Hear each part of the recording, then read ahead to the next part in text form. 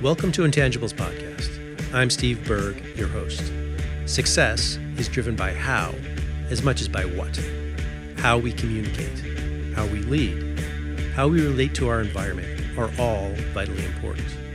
Intangibles is a podcast that explores the underlying traits, qualities, and behaviors that improve the how. This is accomplished by finding the people who have studied and been successful practicing these soft skills and having informed conversations with them to get to what is learnable. Let's begin.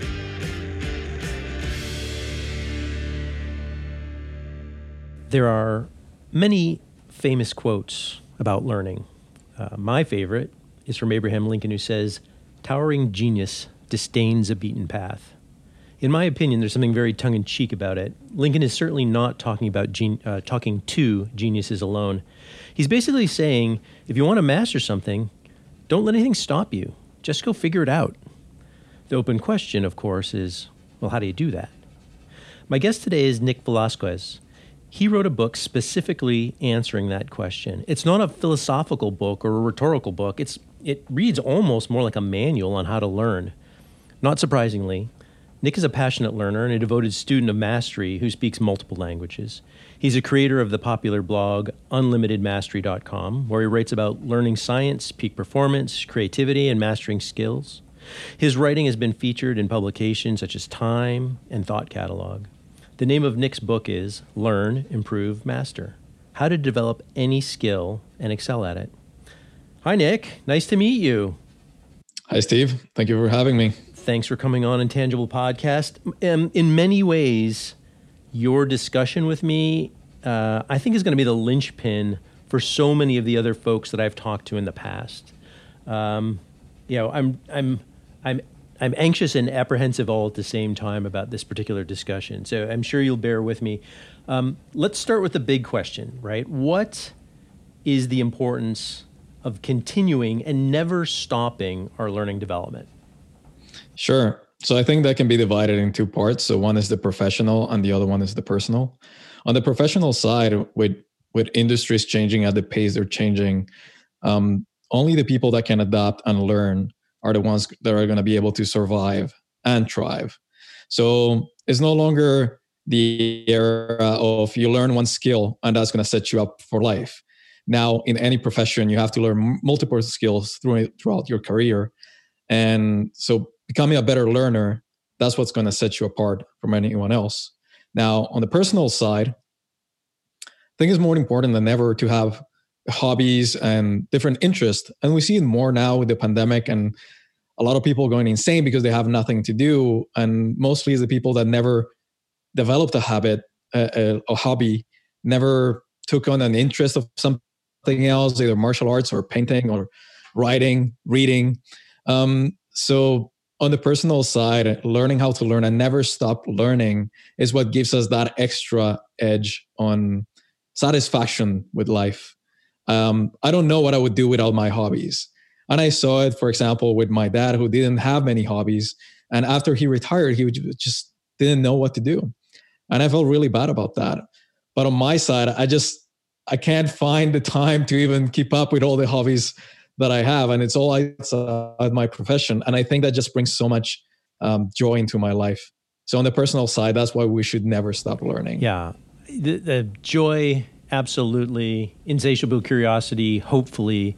You've definitely heard people say, when you stop learning, you're dead. Yeah. And so I hope I never get there. So look, there's some kind of just immutable principles of learning. I'm gonna call them out and kind of walk through them, and then you can just add your thoughts if that's all right. That's acceptable. Sure. Sounds good. Great. All right. One of the principles is that the brain adapts and develops based on whatever situation it seems to find itself in. It acts more like a muscle than anything else. What's that about? Why is that? Sure. So that's called neuroplasticity. And the idea is, well, we have two different systems for learning. So one is our genes and is a transgenerational system that is very inflexible. So there are things that we already have, like our physiology and some behavioral traits that are passed on through generations. And then the other one is a flexible system, which is our learning brain, which allows us to adapt to changing circumstances within our lifetime. So that is the basis of the brain. It can adapt to whatever is happening, to whatever you need to learn or want to learn within your lifetime. So the brain will rewire itself depending on what skills you're learning or what you repeatedly do. So if I'm playing the cello, for example, and I spend years playing the cello, then the area of the brain responsible for the left-hand side, which is usually people for the fingering board, sure, the fingers are moving a lot, then that area is going to enlarge and become more active. So the brain is redirecting resources to the parts that you're demanding more from. Same thing, there is a study that came from England about the London cab drivers whom they needed some really insane spatial navigation skills to get their license. So they need to know how to go from point A to point B in the city without any map or anything and knowing the fastest route. So after they complete their training, their skills, their navigation skills are very impressive. And what they found in their brain is like the area responsible for spatial navigation skills became larger, is much larger than in non-cab drivers. And even more interesting is the longer their career behind the wheel, the more pronounced the effect. So all this is showing like the brain keeps redirecting energy and resources to what we demand most from. Yeah. Whatever your skill is, the brain is going to adapt to that. Yeah. So, I mean, obviously, particularly comforting if you're about to kind of embark on more challenging, ideas notionally. The second principle is that learning in general, it's about connecting things, right? Connecting some known things maybe with some unknown things in order to, almost like build out a scaffolding over time. Yes. It's the principle is association. All learning has to do with association. So for example, a very basic example, you would see fire when you were a kid and then you touch it and then you got burned. Now you make that association. That it's technically learning. Same thing with a language. You hear a noise and then you start putting together what the noise represents. So for example, the sound mom, that's just a sound. But with some training with our parents, we start to associate that sound with the concept of mom. And later, like, as we repeat those connections, they almost become impossible to break. If I say mom and that's your native language, English is your native language, you know exactly what I'm talking about. It's impossible. You cannot hear it as just a sound anymore. So these connections get stronger over time, but it's all based on association. And I think that's important to know, right? Because you can create your own associations, right? You can almost shortcut that process by going, aha, this is an association that I can make. It's not really a hack, honestly, because I don't think there's a such thing as a learning hack, but you can decide what the best associations are for you. Yes, correct. And we do that with all languages. So if you're studying another language, it's the same thing as you're studying your first one. It's just that we don't remember learning our first language. But if you study a foreign language, then it's okay.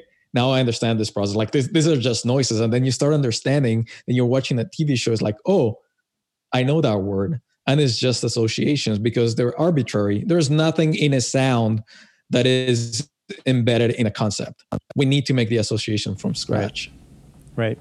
All right. So I've made an initial association. That the third principle, I think, is that the brain groups things before processing once those associations start to become more complex, right? You almost kind of like, instead of, I'm sure you're going to explain it, but it's just more easy to take in one thing as a group than it is to take in three individual things. Yes. So that's called chunking. And it's a way for us to process information more efficiently. So it's the same idea. If we look at written language, we have letters. And then when we combine those letters into words, then you process the word much easily than just a series of letters. And same when you put words together to form sentences. So we're starting to chunk things together. Same if you're driving, when you're first learning how to drive, then making a turn is very complicated. You're thinking, okay, start a flasher, reduce speed, turn the wheel, all these things. But as you get better, then all becomes part of one same group of movement. So it's just one single motion. We group the things together. This also helps with memory, and it's usually why phone numbers are put into different groups. So you have like 3 numbers, then 4 numbers, because that's easier to remember than if you just give a series of numbers without a separation or a grouping. Same thing with credit card numbers and things like that. So it's much easier for us to group pieces of information into like a more manageable chunk. Right. And so the interesting thing is once you're kind of hinting almost at the automaticness of it, like over time, we kind of shift from thinking about each thing to it just becoming part of us. Right. And I think that's actually where we're going to talk a little bit about mastery later, but I think that's where that happens, right? When it starts being second nature to you, right? Sure. I think the example that you brought up was walking, right? You don't think about that. Yes. We don't think about walking anymore. It became automatic. But if you look at a child trying to walk, it's very difficult for them once they're learning. But after so many years of doing it, you don't think about it twice. It's just something you do. So that becomes the automatic processing. And so each of the principles build on each other. So first is you associate things. It's like, how do you move your arms? How do you move your legs to walk? And then the chunking is like, now you don't have to think about just your arms or just your legs, but now they're grouped into one single motion. And last is the becoming automatic. Now you don't think about it anymore. It goes from your conscious mind to your unconscious. And now your conscious mind is free to process other information. So you can do things while you're walking. You can be talking, you can do other things, because now walking is just very automatic. Right. Yes. Hey, there's a ball coming toward me. All right, I'm going to move my foot so that I can stop this ball from going past me, but I don't have to worry about, pick up right foot, turn slightly to the right, move it out 6 inches. Exactly. Now my balance is unconsciously already happening, right? Yes. Good. All right. So, moving on from principles a little bit, in the book you described the learning process in kind of a number of steps, and we were talking beforehand that you almost can't remove a step. I feel compelled to talk about each one of those as to go, the third step is the most interesting step of the learning process. You can't really do that. So I'm gonna go through them.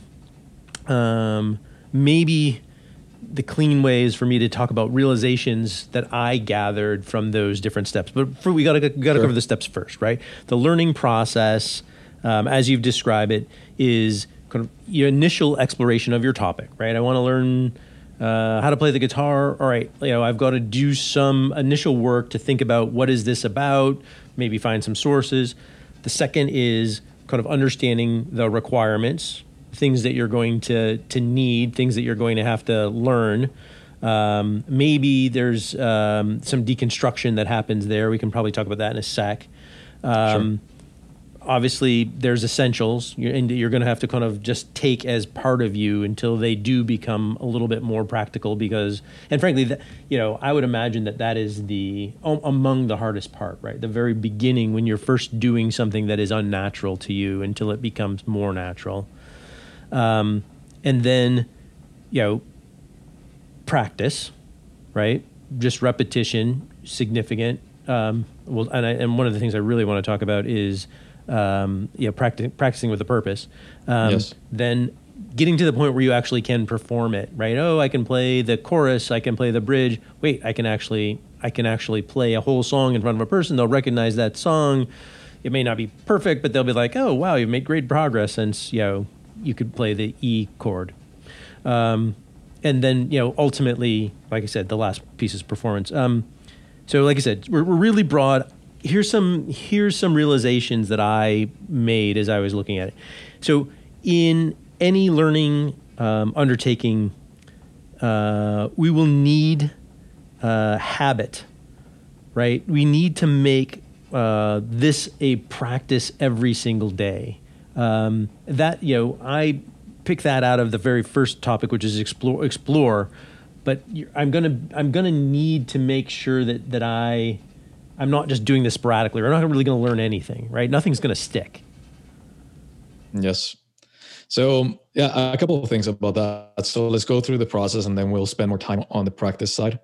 So the beginning is the exploration is just getting an idea of what you're getting yourself into. So if you want to play guitar, but you want to play because your dream is to play in front of an audience, you need to see that that's only a very small percentage of what it takes to learn how to play guitar.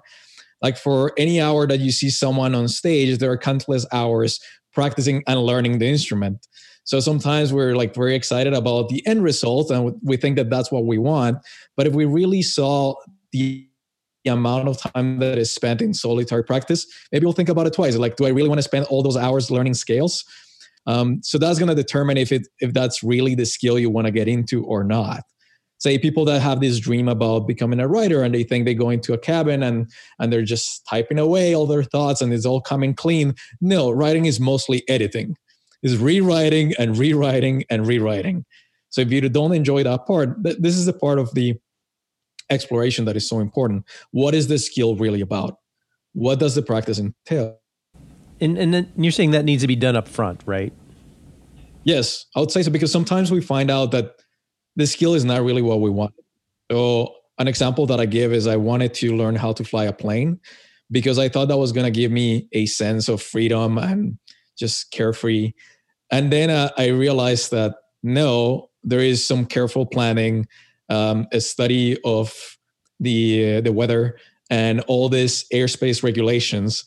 It didn't feel like freedom. It was still fun, but it's not what I was looking for. So that's the idea of exploration. Is it really the skill that I want to learn? Or I'm just in love with the idea of it? So we need to know what it really is. Right. So, all right. Yeah. So I took a jump there, didn't I?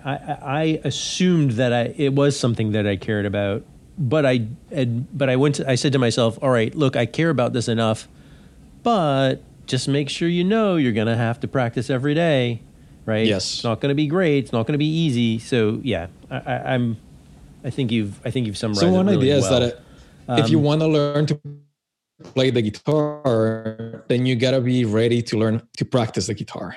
And that's the part that many people don't want to do. They want to skip the practice. It's just want the result. And the result is just a very small part of it. We need to either fall in love or at least embrace the process. So we need to know that it's going to take a lot of hours of playing scales and practicing chords and writing the songs and rewriting them and polishing all these things. I was watching Colbert or Conan, I'm not sure which, the other day, and they were on Zoom and they were flashing around the office, and it showed a couple of different guitars, and Conan's like, "Oh, I've got 3 guitars. How many you got?" And Colbert, I was like, "I don't know, I got 1 or 2 guitars, whatever." And Colbert goes, "Well, how many songs do you play?" He goes, "None. I don't play any songs." Yeah, yeah. He thought the notion of playing guitar was great, but then the actual learning of the guitar, not so much. Yeah, it's difficult, especially now that we're talking about musical instruments. Apparently, the violin is like a very difficult instrument to learn, or not that is more difficult than others. It just takes longer for you to make a decent sound. So you're playing for months and you still sound horrible, and you just gotta keep going with having the faith that one day you're gonna sound okay. Yeah, no, that's exactly right. Back to guitar, like your sounds will be muddy. That E chord. Mm-hmm. If it's your little finger on the 4th fret and you're reaching over there, it's going to be on the wrong place. You're not going to pluck the note hard enough. It's going to sound terrible, and you're just going to be like, wait a minute, you do it and it sounds perfect. I do it and it doesn't even sound like a note. Yep. All right. So exactly. Another kind of takeaway for me is around the deconstruction. And what I found out is like, so once I'm like, all right, I want to learn the thing, whatever the thing is. Like I have to break it down into pieces parts. Most people have to break it down in pieces parts.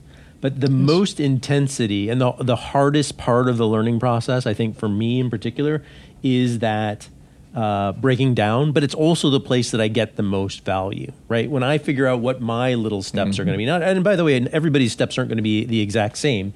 Different people will view a thing different. They may have different skills that they can bring to it. But when I think about understanding, which is the second step in the process, it is that deconstruction or opposite. To me, it seems like the opposite of chunking that is of the most value. So the deconstructing comes first, and then the chunking comes second. So first, you got to break apart the skill into its components. So in the case, as we were talking, playing guitar, then there are chords, there are scales, there's harmony, there's music theory. There are all these different pieces. So you need to figure out what those pieces are and then which ones you're going to start learning first and then putting them together. If you were learning how to cook, there are knife skills and there are use of ingredients. There are different methods of cooking. So basically, whenever you take on a skill, you're trying to learn multiple sub-skills that when put together, we recognize as the skill or craft of something. For example, in cooking, so you have knife skills, ingredients, cooking methods, all these things. Those are all sub-skills that when we put them together, we recognize as the art of cooking. But we're always learning little pieces. If you were learning jiu-jitsu, for example, then you have arm locks, leg locks, you have chokes, you have all these different things. They're all sub-skills. And you put them together, and now it's the art of jiu-jitsu. So that's the idea. First, we have to deconstruct. What are we trying to learn? What are the pieces? And which ones am I going to start to learn first? Then later comes the chunking. You start putting them together. So the construction comes first. Chunking comes after. Yes.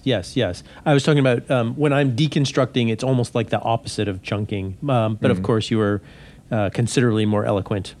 All right. I kind of alluded to this third realization on my own, when I was going through this and kind of studying up for it. There's no substitute for facing the pain and monotony of the repetition that's required to do a thing. You just simply, you just have to do the work. Anybody who says, "Oh, I've got a hack for this," that's not it, right? What's it is doing it. Yes, you have to do the work. Now, a subtlety there is practice is not the same as repetition. So if you're just repeating something over and over, you're not necessarily going to get better. And we can go back to the example of walking. You haven't gotten better at walking for many, many years, even though you repeat it every day. Because at one point you were satisfied with your skill and just stopped trying to improve. So for many people, if they sit down, and sticking with the analogy of like playing guitar, if you play the same song you already know day after day, you're not really going to get it much better. If you already know it and you can play it well, you're not trying to improve. You're just repeating the same song. That doesn't make it better.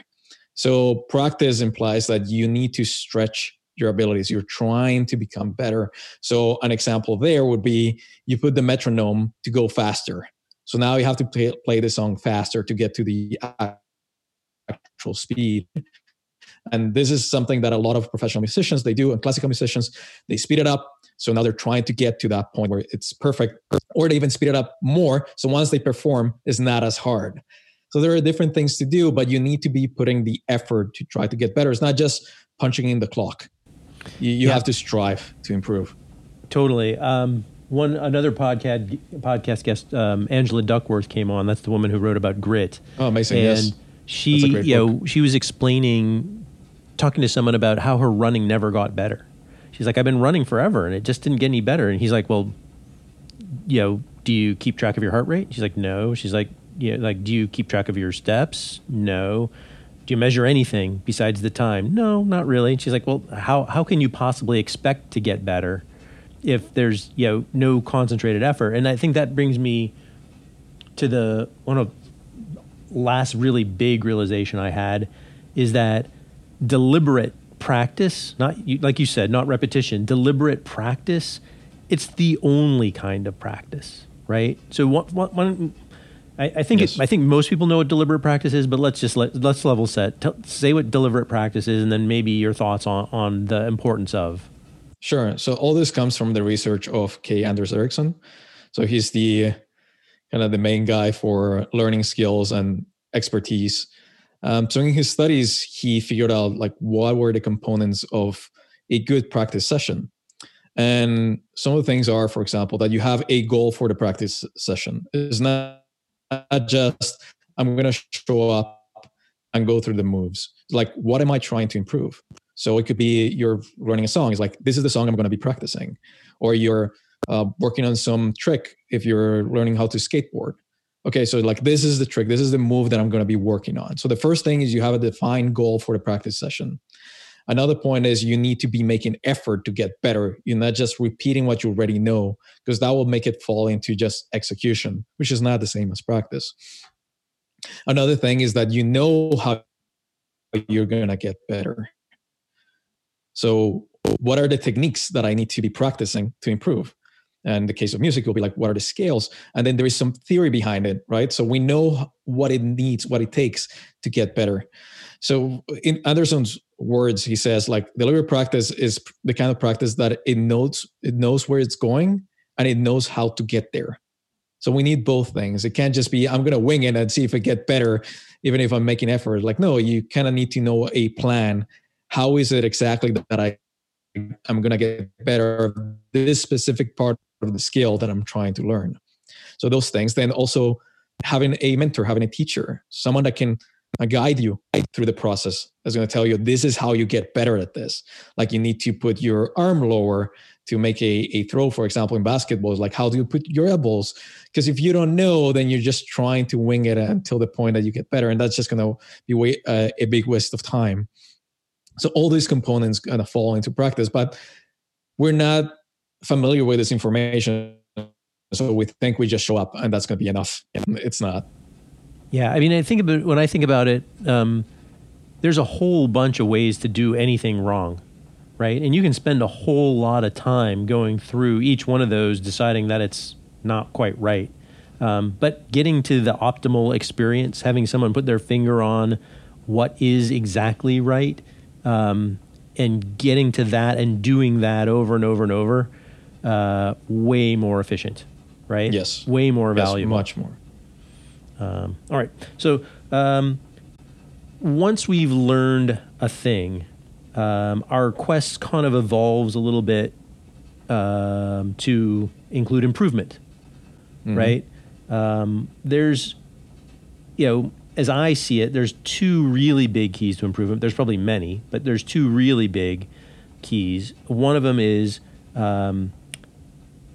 using metrics and data to analyze a performance and get feedback from that performance. Oh, actually, those are two. The metric-based data analysis and feedback. Let's separate those. Yes. But let's talk about each one of those individually, right? So the first question is metrics-based data analysis. I think that's pretty straightforward. Straightforward.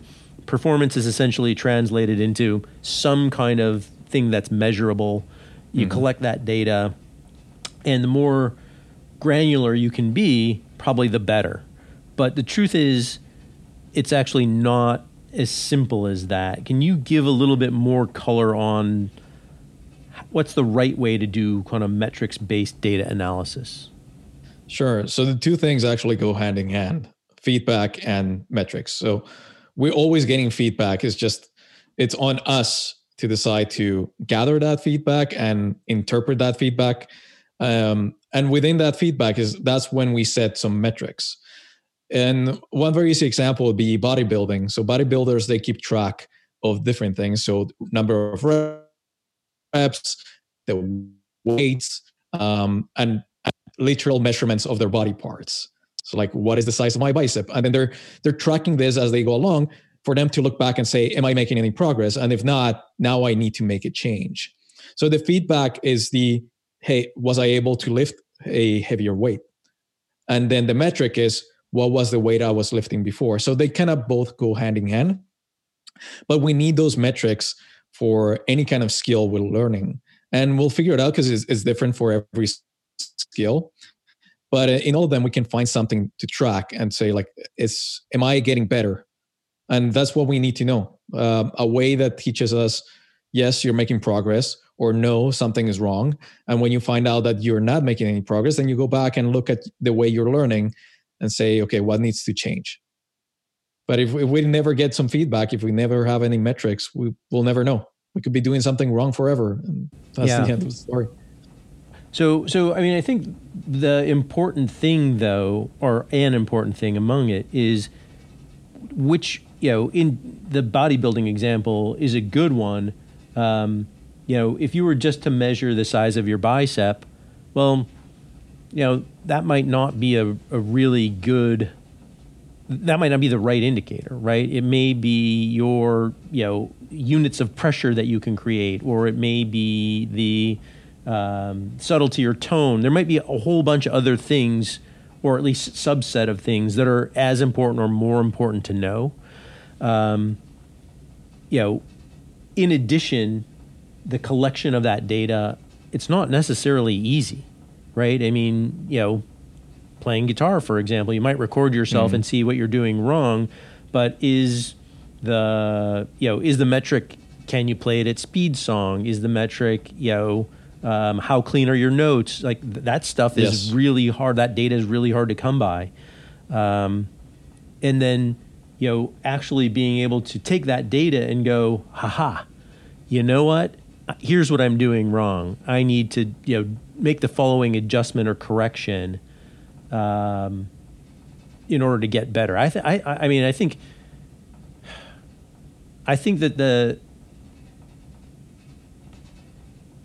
that you can get caught up in your data unless you really are doing it again in an intelligent way.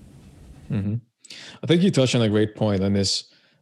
What is your goal? So in the example of bodybuilding, so maybe for the bodybuilder who doesn't care about strength, then measuring the size of the bicep, it's more important than the amount of reps or the amount of weight. Although they usually kind of go hand in hand, but that person will focus more on the measurement because that's just trying to get bigger. But for someone that wants to get stronger, then the more valuable metric is, am I lifting heavier weights? Now, in the case of guitar, like, am I playing faster? You can do that easily with a metronome. It's like, can I keep up with a faster beat?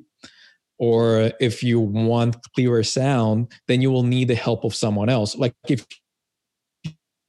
you can't tell yourself if you're getting better or not, then you need to show those recordings to your teacher and be like, does this sound clearer? Is this better? Mm-hmm. So it does really depend on what your goal is. And that's going to make a difference. So yes, we choose the metrics depending on our goals. Yeah. Yeah. And be thoughtful about the analysis of those as well.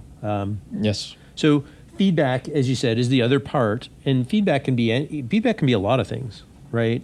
Feedback can be your coach telling you something. Feedback can be, hey, my 3-mile time is, 8 minutes and 50 seconds a mile. I ran the first mile, or the first mile at 4 seconds faster. All right, that I took in liquid 45 minutes before I did that mile. Therefore, that seems to be an input in improving my initial. There's a bunch of different types of feedback, right? That's what I'm trying to get to. Feedback loops are slightly different. They can be, I guess, process or outcome. The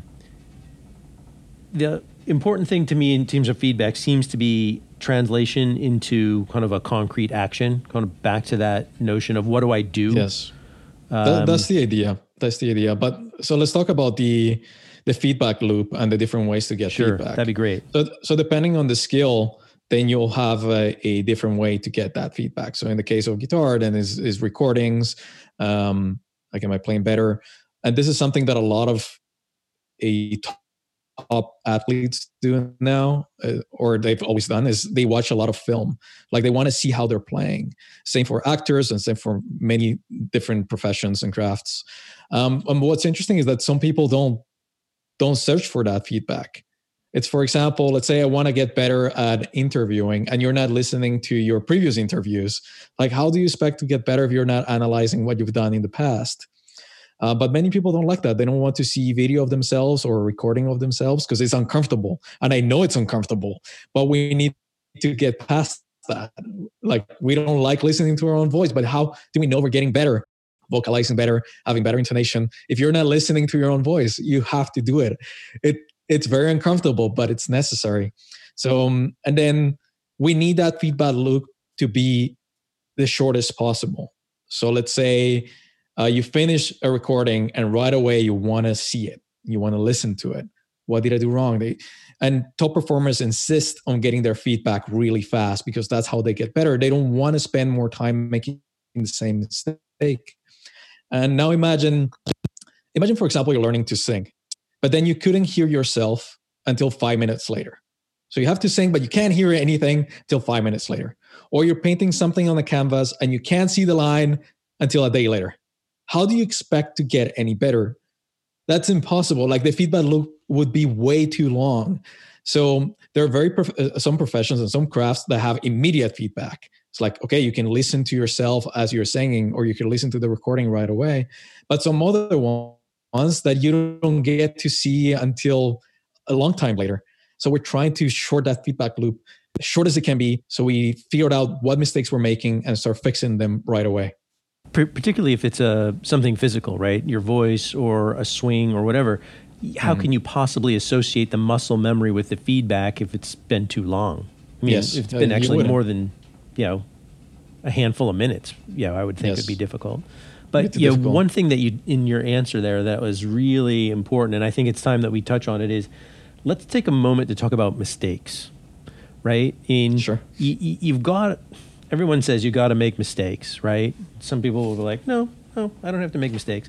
Some people just purely don't want to make mistakes, right? And they won't stretch out and dare to make some mistakes.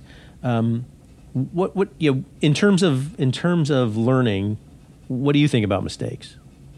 So this is a great subject, and in any learning, there are going to be mistakes. They're inevitable. They're part of the learning process. And in fact, they are a good thing in many aspects. One, when you're making mistakes, you know that you're pushing yourself. So you're trying to get better. If you get things right all the time, you're not demanding more of yourself. So in fact, not making mistakes would be a problem. It's like, hey, you're not pushing yourself enough. So that's one of the things. But we have this really bad relationship with mistakes, so we take them too personally. We start thinking, I am a failure, or I'm not good at this, I don't have the talent. When in reality, it should just be a kind of a snapshot in time where you say, I'm not good at this yet, but am I getting better? So then if you're making less mistakes, it's like, okay, I'm getting better at this. And one of the things that I want to make very clear is I'm not advocating mistakes. I'm advocating courage, which will bring mistakes, but as a side effect, not as a goal. So I would never tell someone, go out and make mistakes. It's not go out and be courageous and push yourself. You're going to have to face mistakes. But the goal is not to make the mistake. It's just to push. But it's inevitable that you're going to make mistakes along the way. Yeah. And you're referring to mindset, right? You're referring to the state of, let's take maximal advantage of these mistakes. Let's get every piece of information and learning we can out of them if that's what we have to do. Yes. And mistakes shape you too, because mistakes are telling you what's not working. Yeah. So you need them. Yeah. And they're an important part of the process. It's unavoidable. It's just we need to renegotiate the relationship we have with mistakes. They're just part of the process. We need to go through them. It's annoying. Yes. I don't think I've ever made a mistake and feel good about it. But then you use that information to get better. So that's the point. We need to keep in mind that we're trying to improve, and mistakes will help us get there. So yes, don't like it if you don't want to. I'm not telling you to, but use it and don't make it personal. Yeah, I'm afraid that that's societal. I'm afraid that people, making mistakes is bad. Oh, we don't want to do that. Hopefully we'll change that. Okay, good. I'm glad we talked about mistakes in general. The third level, and we started to, I knew we would talk about this, is it's that moment where learning gets elevated and you've mastered a thing, right? So this is when you've got enough practice, you've got enough experience that we process the inputs differently, right? Things change, right? Things become intuitive. We can start to feel things as opposed, like sense things as opposed to, needing to put it into process. We can anticipate, we can almost extrapolate things into the future, and that just becomes more normal. Tell us what you can about becoming the master of something. Sure. So the point of mastery is just a point in the learning spectrum it's a high point in the learning spectrum, but it's still learning. It's still improving and getting better. It's just that you got to a level that is very high. And as a society, that's what we consider to be mastery. Like that person is a master of something. No, he's just very advanced in the learning spectrum, and we call that mastery. But it has this magical quality to it because they seem to fuse with their craft. They see things that we can't. This craft, it just seems embedded in their way of thinking, and that's why it's so magical. That's what we have this admiration for anyone that's a master of something. But there's nothing magical about the process itself. It follows the same thing. It's just practice, improvement, and sticking with it, doing the work every day until you get to a level where everyone else is like, wow, that's way beyond what everyone else can achieve. So that's kind of the sense of mastery, but there's really no magic behind it, and we can get there ourselves. But there is a process, and we have to be willing to commit the time and the energy. The hard part about reaching mastery is, in a sense, it doesn't really take much. It's just a couple of hours of practice. The problem is doing it day after day after day for years. That is the tough part. It's not the one single day and you're cramming all you can. No, it's just a couple of hours a day. But can you sustain it over the long term? Can you go through the frustrations and be resilient and stand back up and keep going? There's this story. I don't think I talk about it in the book, but I saw this documentary of Usain Bolt, and he was practicing for the, what was it? I think it was the Rio Olympics. And at one point he's running and then he stops and he starts throwing up. And then he keeps running like it's nothing. I'm like, wait, what? So then they're interviewing him. Is like, yeah, well, that happens. And I thought a part of me wanted to believe that they added that just for dramatic purposes to make him seem larger than life. But no, that's how he is. But we don't think about him that way. We always see him running and smiling and kind of playing around. But no, his practice is extreme. And he said so, like for the Rio Olympics, right after he had lost some race against Blake. And he said, for the following month, the amount of work that I put in, I was throwing up every single day because I was pushing myself to the max. And that's when you look back and you say, I don't put that kind of effort. It's not that he's just a genetic freak. No, he's mostly just a freak. Because most people don't push their bodies to that point. But that's what it takes. And we need to know that if we want to master any skill, we need to sacrifice ourselves to it. So one way that I think about it is the gods of mastery require human sacrifice. And it kind of comes from anyone else but you. There's so much, there's so many, I have so many reactions to that. The first is, on the other side of that is self-satisfaction. Like when you feel like you're not going to quit learning. I don't think masters ever quit learning. But when you get to the point where you know that you can anticipate and sense and feel and things become more automatic, there's a self-satisfaction in that has got to be, worth it. I would think worth it. Yes. You had in the book, there was a great thing about Hendrix. And he's like, yeah, some days, like, you're not even going to want to, you just don't want to pick up the guitar. You don't want to play. But that if you stay with it, and I'm thinking, really? Hendrix? Like, like the guitar god who just seems like it's preordained, yes. and he's getting frustrated with playing his guitar. The other one imagine that. Actually, I'm not sure if it's in the book. It was Ali. And he goes, I don't even start counting until it hurts. Okay, yeah. And he also said, I hated every minute of training, but I said to myself, keep at it. And then what was it? Like, suffer now and then live forever as a champion. Something like that. I'm butchering the quote, but it was something like that. He's like, I hated every minute of training. And another example, I didn't add this in the book because he's not probably well known just for anyone that doesn't like heavy metal, but he's an amazing guitar player and he won multiple awards as like one of the best guitar players, but he plays metal, which is my jam. And they were interviewing him and they say, like, how did you get to be so good? And his answer was, sometimes I'm recording an album and it's maybe 10 hours of playing. And then by the end of the day, you hate the guitar. You don't want to see it again. So I get home and I throw it in a corner. I'm like, I'm fed up. I don't want to see this thing. I hate it. I just need to relax and do something I enjoy. So I pick up the guitar again and I play. It's like, it's my job, is my hobby, is my everything. Oh yeah. What's the name of that guitar player? Alexi Laiho, his band is Children of Bottom. Oh, there we go. So there's some things about, there's just tips, I think, on what you can do when you kind of are about to embark on becoming a master. I can list them for you, but I'm sure you could list them all yourselves. Why don't we at least make sure that we give the educational portion to people? What are good tips on what to do to become a master? Yes. So I'll consider them more as strategies. So it's like things that we can follow, because it's a process. So there's no one single thing that is just going to do the job. So it's like different behaviors that are eventually going to take us on the path of mastery. One of them is studying and emulating the masters.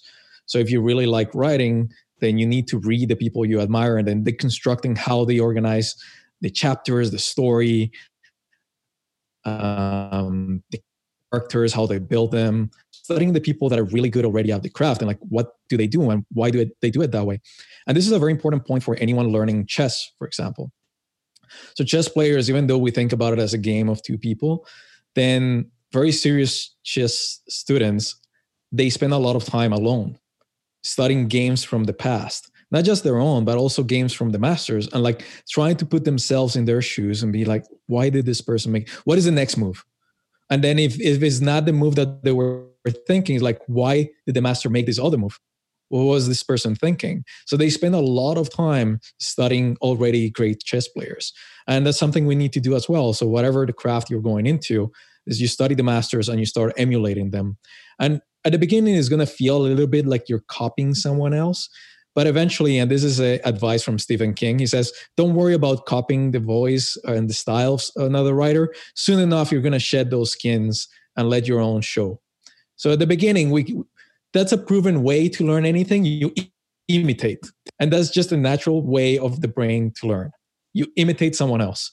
And then you develop your own style and you figure out some other ways to do it. But at the beginning, you're just trying to imitate. So that's one. Another one is just doing the work. A lot of going on the path of mastery is doing the work every day. So every single day, you're putting in that work. You're trying to get better. And you don't get discouraged when it gets difficult. You just keep showing up. And there is this great line from Georges St. Pierre, is a UFC multiple champion. I don't think he's fighting anymore. He's from Montreal. And he was saying the days you don't want to practice, the days you don't want to go to the gym, those are the days that matter. Those are the days you need to show up. Not because you're going to improve too much, but because it's going to build your character. Because that's what's going to set you up to always show up. Probably if you don't feel like it's not going to be much progress. You're going to hate it. But it's really important that you still show up. So that's an important one, is doing the work every day. Yep. One that I liked is, if you can, practice with masters, right? Assuming that they're better than you, right? They can only lift your game. Yes. So yeah, training partners. So that helps a lot. It depends on different skills, but usually if you join the crafts community, so if you're involved in the craft and you're around people that practice it, that execute it, that are in there, then they're going to pull you up. If they're better, like, you're going to try to catch up, and that's going to stretch you. So it's even better to hang out with people that are better than you, because now you put in more effort. So yes, it feels good if you're around people that are not that good, but that's just an ego thing. If you really want to get better, then you seek out people that are better than you, and those are the ones that are going to push you farther. Yeah. Look, Nick, that's the last question I had specifically from the book, but I always like to open it up at the end to folks, just to let them say a couple of things. Is there something about this topic that maybe that we didn't cover that you think is important that you would like to address, right? You like to put your 2 cents in on? There is something that I really like towards the end, which is the concept of Kaizen. So this is a Japanese word for improvement, but it also became this concept for never-ending improvement. And I think that's the idea behind all mastery. Is like, all masters, they don't see themselves as masters. They see themselves as apprentices, and that remains for their entire lives. They know that there is always more to learn, more to improve, and more to do. So that's the attitude we should always have. Others may call us masters, but we should never do so ourselves. We should always remain apprentices of ourselves and our craft. So there's this beautiful quote from Jiro Ono. He's the sushi chef, the first sushi chef to get a 3-star Michelin, and for many considered the best sushi chef in the world. And he said that he's been making sushi for over, I think it's like, 70 years, 60 years, something like that. And it's like, to this point, I don't think I mastered sushi yet. Every day I come here, I'm trying to get better. And his example is amazing. When I was, there's this documentary about him. I think it's called Jiro Dreams of Sushi, and I recommend it for anyone. It's amazing. And at one point he says, well, later in my life, I started wearing gloves. And I thought, well, that makes sense because you're dealing with vinegar and all this stuff, so it's probably going to ruin your hands. And then he explains like, no, I started wearing gloves for everything else that was not making sushi, because I wanted to make sure that when I was making sushi, my hands were in top condition to notice the consistency of the rice and the vinegar and all this stuff. Like, oh my God, that has to be the craziest thing I've ever heard. Yeah. And that's mastery. That's someone that is committed fully to a craft. Yeah. That's what we should aspire to. Devotion. Yes, absolute devotion. Where people who are listening to this podcast, where do they seek you out? Do you work with people as a coach, anything like that? Not for now. I just wanted to concentrate on the book. I wanted to put this information out there because it's the book that I wish existed when I became so obsessed with learning. And initially it was not going to be a published book. I was just writing something for myself. And at one point I figured if I'm putting all this work to solve it for me, I might as well just solve it for other people. So no, I write on my blog. So if people want to find me, that's probably the easiest place. It's unlimitedmastery.com. And it has all the links for my social media and other places. So unlimitedmastery.com, that's the easiest. And for people that are interested in the book, it's on Amazon, it's Barnes & Noble, everywhere books are sold. The blog, this book, what other materials, if there are any, maybe there's not, materials that you would recommend besides your book? I would say there are a couple books now on learning. I think Jim Kwik, Limitless, and Ultra Learning, Scott Young. They're both good. I enjoy the books. I have a different approach, and mostly is geared towards learning skills. And I wanted it to be kind of a guide that people could carry around and kind of jump into these strategies. So the book is divided into principles and strategies. I think there's also a very good course, I believe it's on Coursera. It's called Learning How to Learn. It's a very popular course on the subject. So those will be some good resources for anyone, because some people like different writing styles. So maybe someone would like a Limitless or Ultra Learning better. Maybe it speaks to them better. Maybe some people are looking for learning how to learn in the sense of how do I get better grades? How do I study for university? Which is not exactly what I talk about. I talk about learning skills, and specifically people that want to take on a hobby, or someone that was looking to make a change in careers. Maybe they're working in accounting, but always dreamed about being a professional writer. They just don't know how to go about it. How do they master this skill? So that's what I focused on. But there are a few resources out there, and they're good. Well, like I said, I think your approach, it feels almost like a guide. It feels like a manual, like a step-by-step. And I think if you are into, if this is going to be process-driven for people, this is a really good source. So, Nick, that's the end for now. Thank you. As I said, I thought this is a really unique conversation for Intangibles podcast because it is so practical. And I just want to tell you that I appreciate your kind of thoughts and straightforward guidance here. It's really helpful to me. I'm sure it's really helpful to a lot. Thank you. I appreciate that. And thanks a lot for having me. All right. Till next time. This has been Intangibles. You can find this podcast on iTunes, Google Play, SoundCloud, and many other podcast platforms. You can also find it at its home on the web, which is www.intangiblespodcast.com. I'm Steve Berg. Thank you. Keep an eye out for the next episode.